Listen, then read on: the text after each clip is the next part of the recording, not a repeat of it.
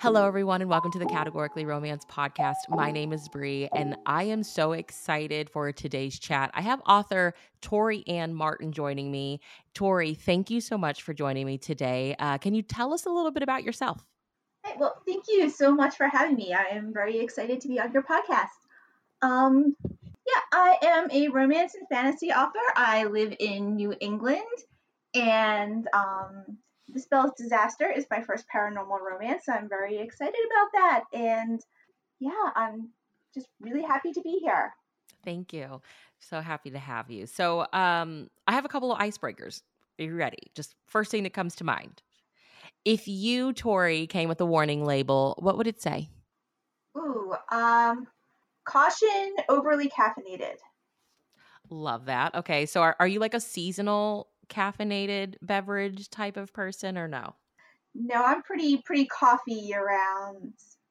The next one. What was the last song that got stuck in your head? Oh, that's hard because they're constantly having songs going through my head. Um, I'll say it's probably very good chance it was Dar Williams's "Go to the Woods" because Okay. it relates to the book I'm currently working on. Okay. And who is one of your most read authors? Another hard question. Looking at my bookshelves as I answer this, I would say um, probably it's fantasy because I get very into series. So Ilona Andrews. Okay. Okay. And so tell me your romance origin story. Like, how did you become a romance reader?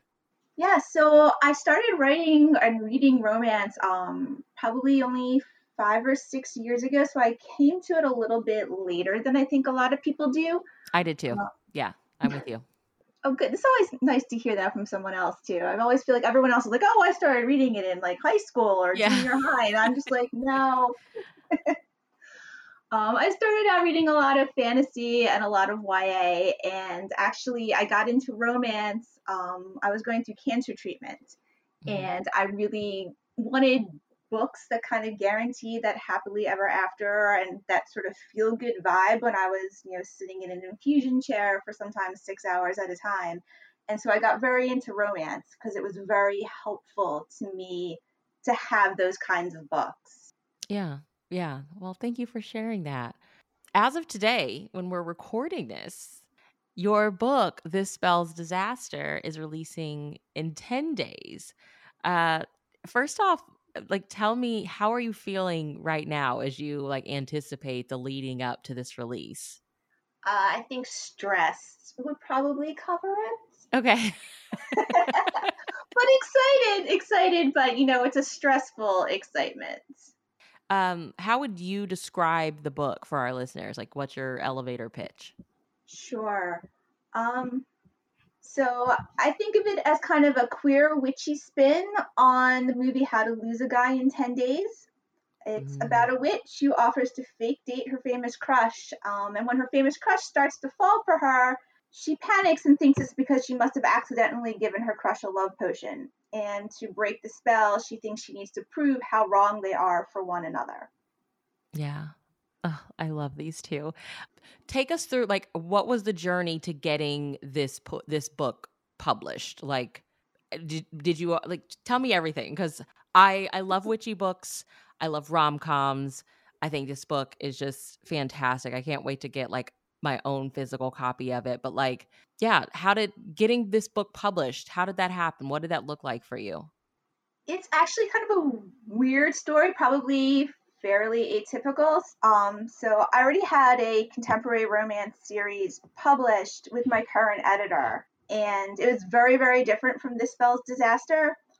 It's a small town romance. I really wanted to do something a little different. I really wanted to, like I said, fantasy and romance are kind of my two favorite genres.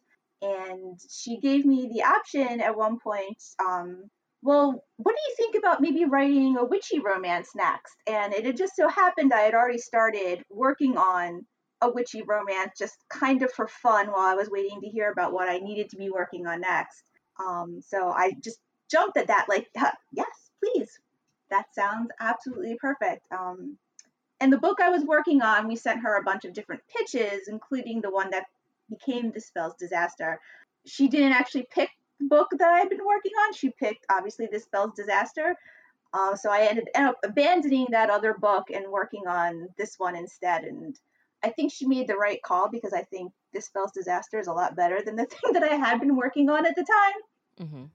Mhm. Was it so with it kind of being an idea thrown your way and then you run with it, like, because I mean, it is a, I think one of the, as readers, something that friends and I have chatted about throughout the years as we're seeing more of these like witchy books is they don't always feel witchy. And this Mhm. spells disaster 100% like delivers on the witchiness. So like taking that idea, getting that idea, like the sitting down and writing and like writing in this world you've created, did that come easy for you? Like, were you like staying up and watching witchy movies, rereading witchy books? Like, and I know you said you like, you enjoy fantasy. So did that just like make it easy for you to do? I think it helped a lot, sort of having that background and having done a lot of world building. And so it just sort of felt natural to try and create this world around the book. And I owe some of that to my agent, because my agent also represents a lot of fantasy. So when I would be pitching her ideas, and she would be pushing back, like, okay, but think about this.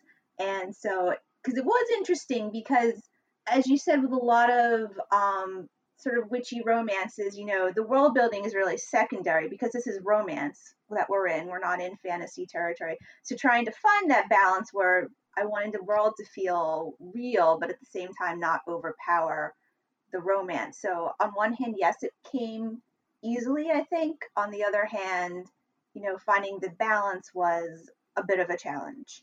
And so the book is the romance between Morgan and Rory. And I think like this book has a lot. So like two of my favorite, I think, aspects of the book is there's just like some really delicious pining. And then it has a trope that I think is just a god tier trope, and that's fake dating. But there's some practice kissing in there, like the love potion. I love love potions when they periodically pop up in romance.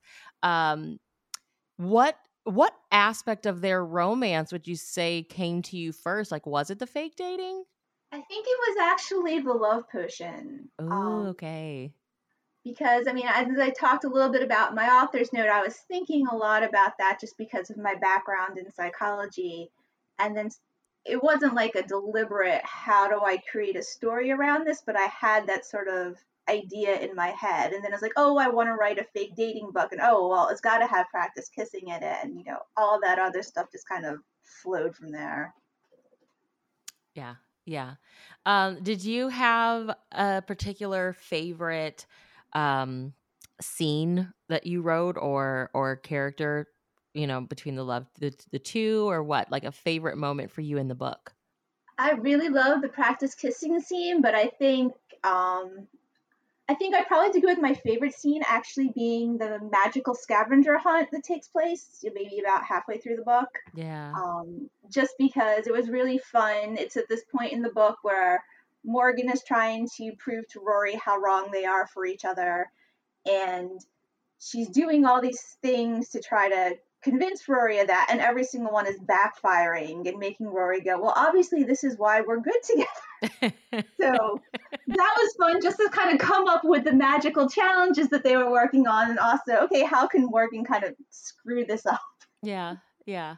So would you say, okay, so you mentioned that you're working on something else. Like, are you enjoying um do you feel like paranormal is a lane that you're feeling cozy in? Like, is your next book gonna be paranormal or what?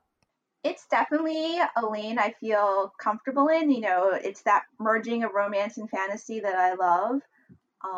So hopefully it's something I'll be able to stay in for a little while. The book I'm working on right now is just kind of a for fun thing, but it's definitely it fantasy and romance. I don't really use the term romantasy, because that always confuses me. Is it a romance or is it fantasy? Yeah, But it yeah. falls in that lane, yeah. Okay, so it's just for fun. So you don't you're not able to like share anything about what's next. I can't share anything yet. No, Okay. publishing is so cruel that way.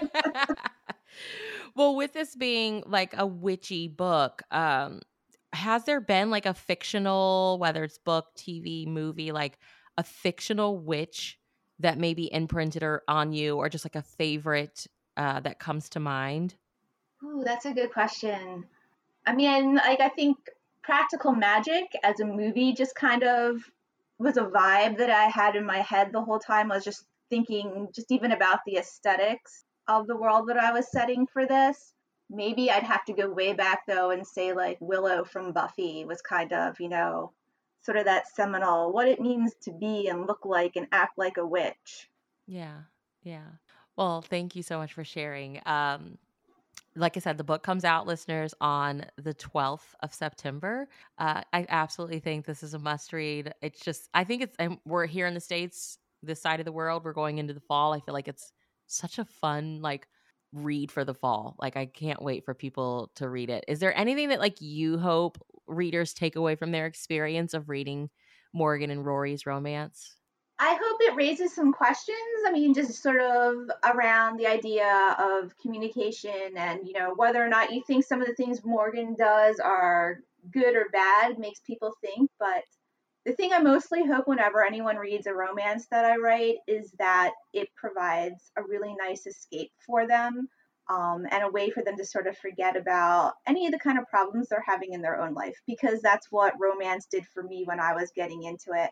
And I just feel like that is such an important thing, for people to have, especially, when the world is kind of on fire outside. Sometimes literally, it's having that escapism is really nice. Yeah, I think having escapism is so important. So thank you for sharing that. Where can everybody keep up with you online, Tori?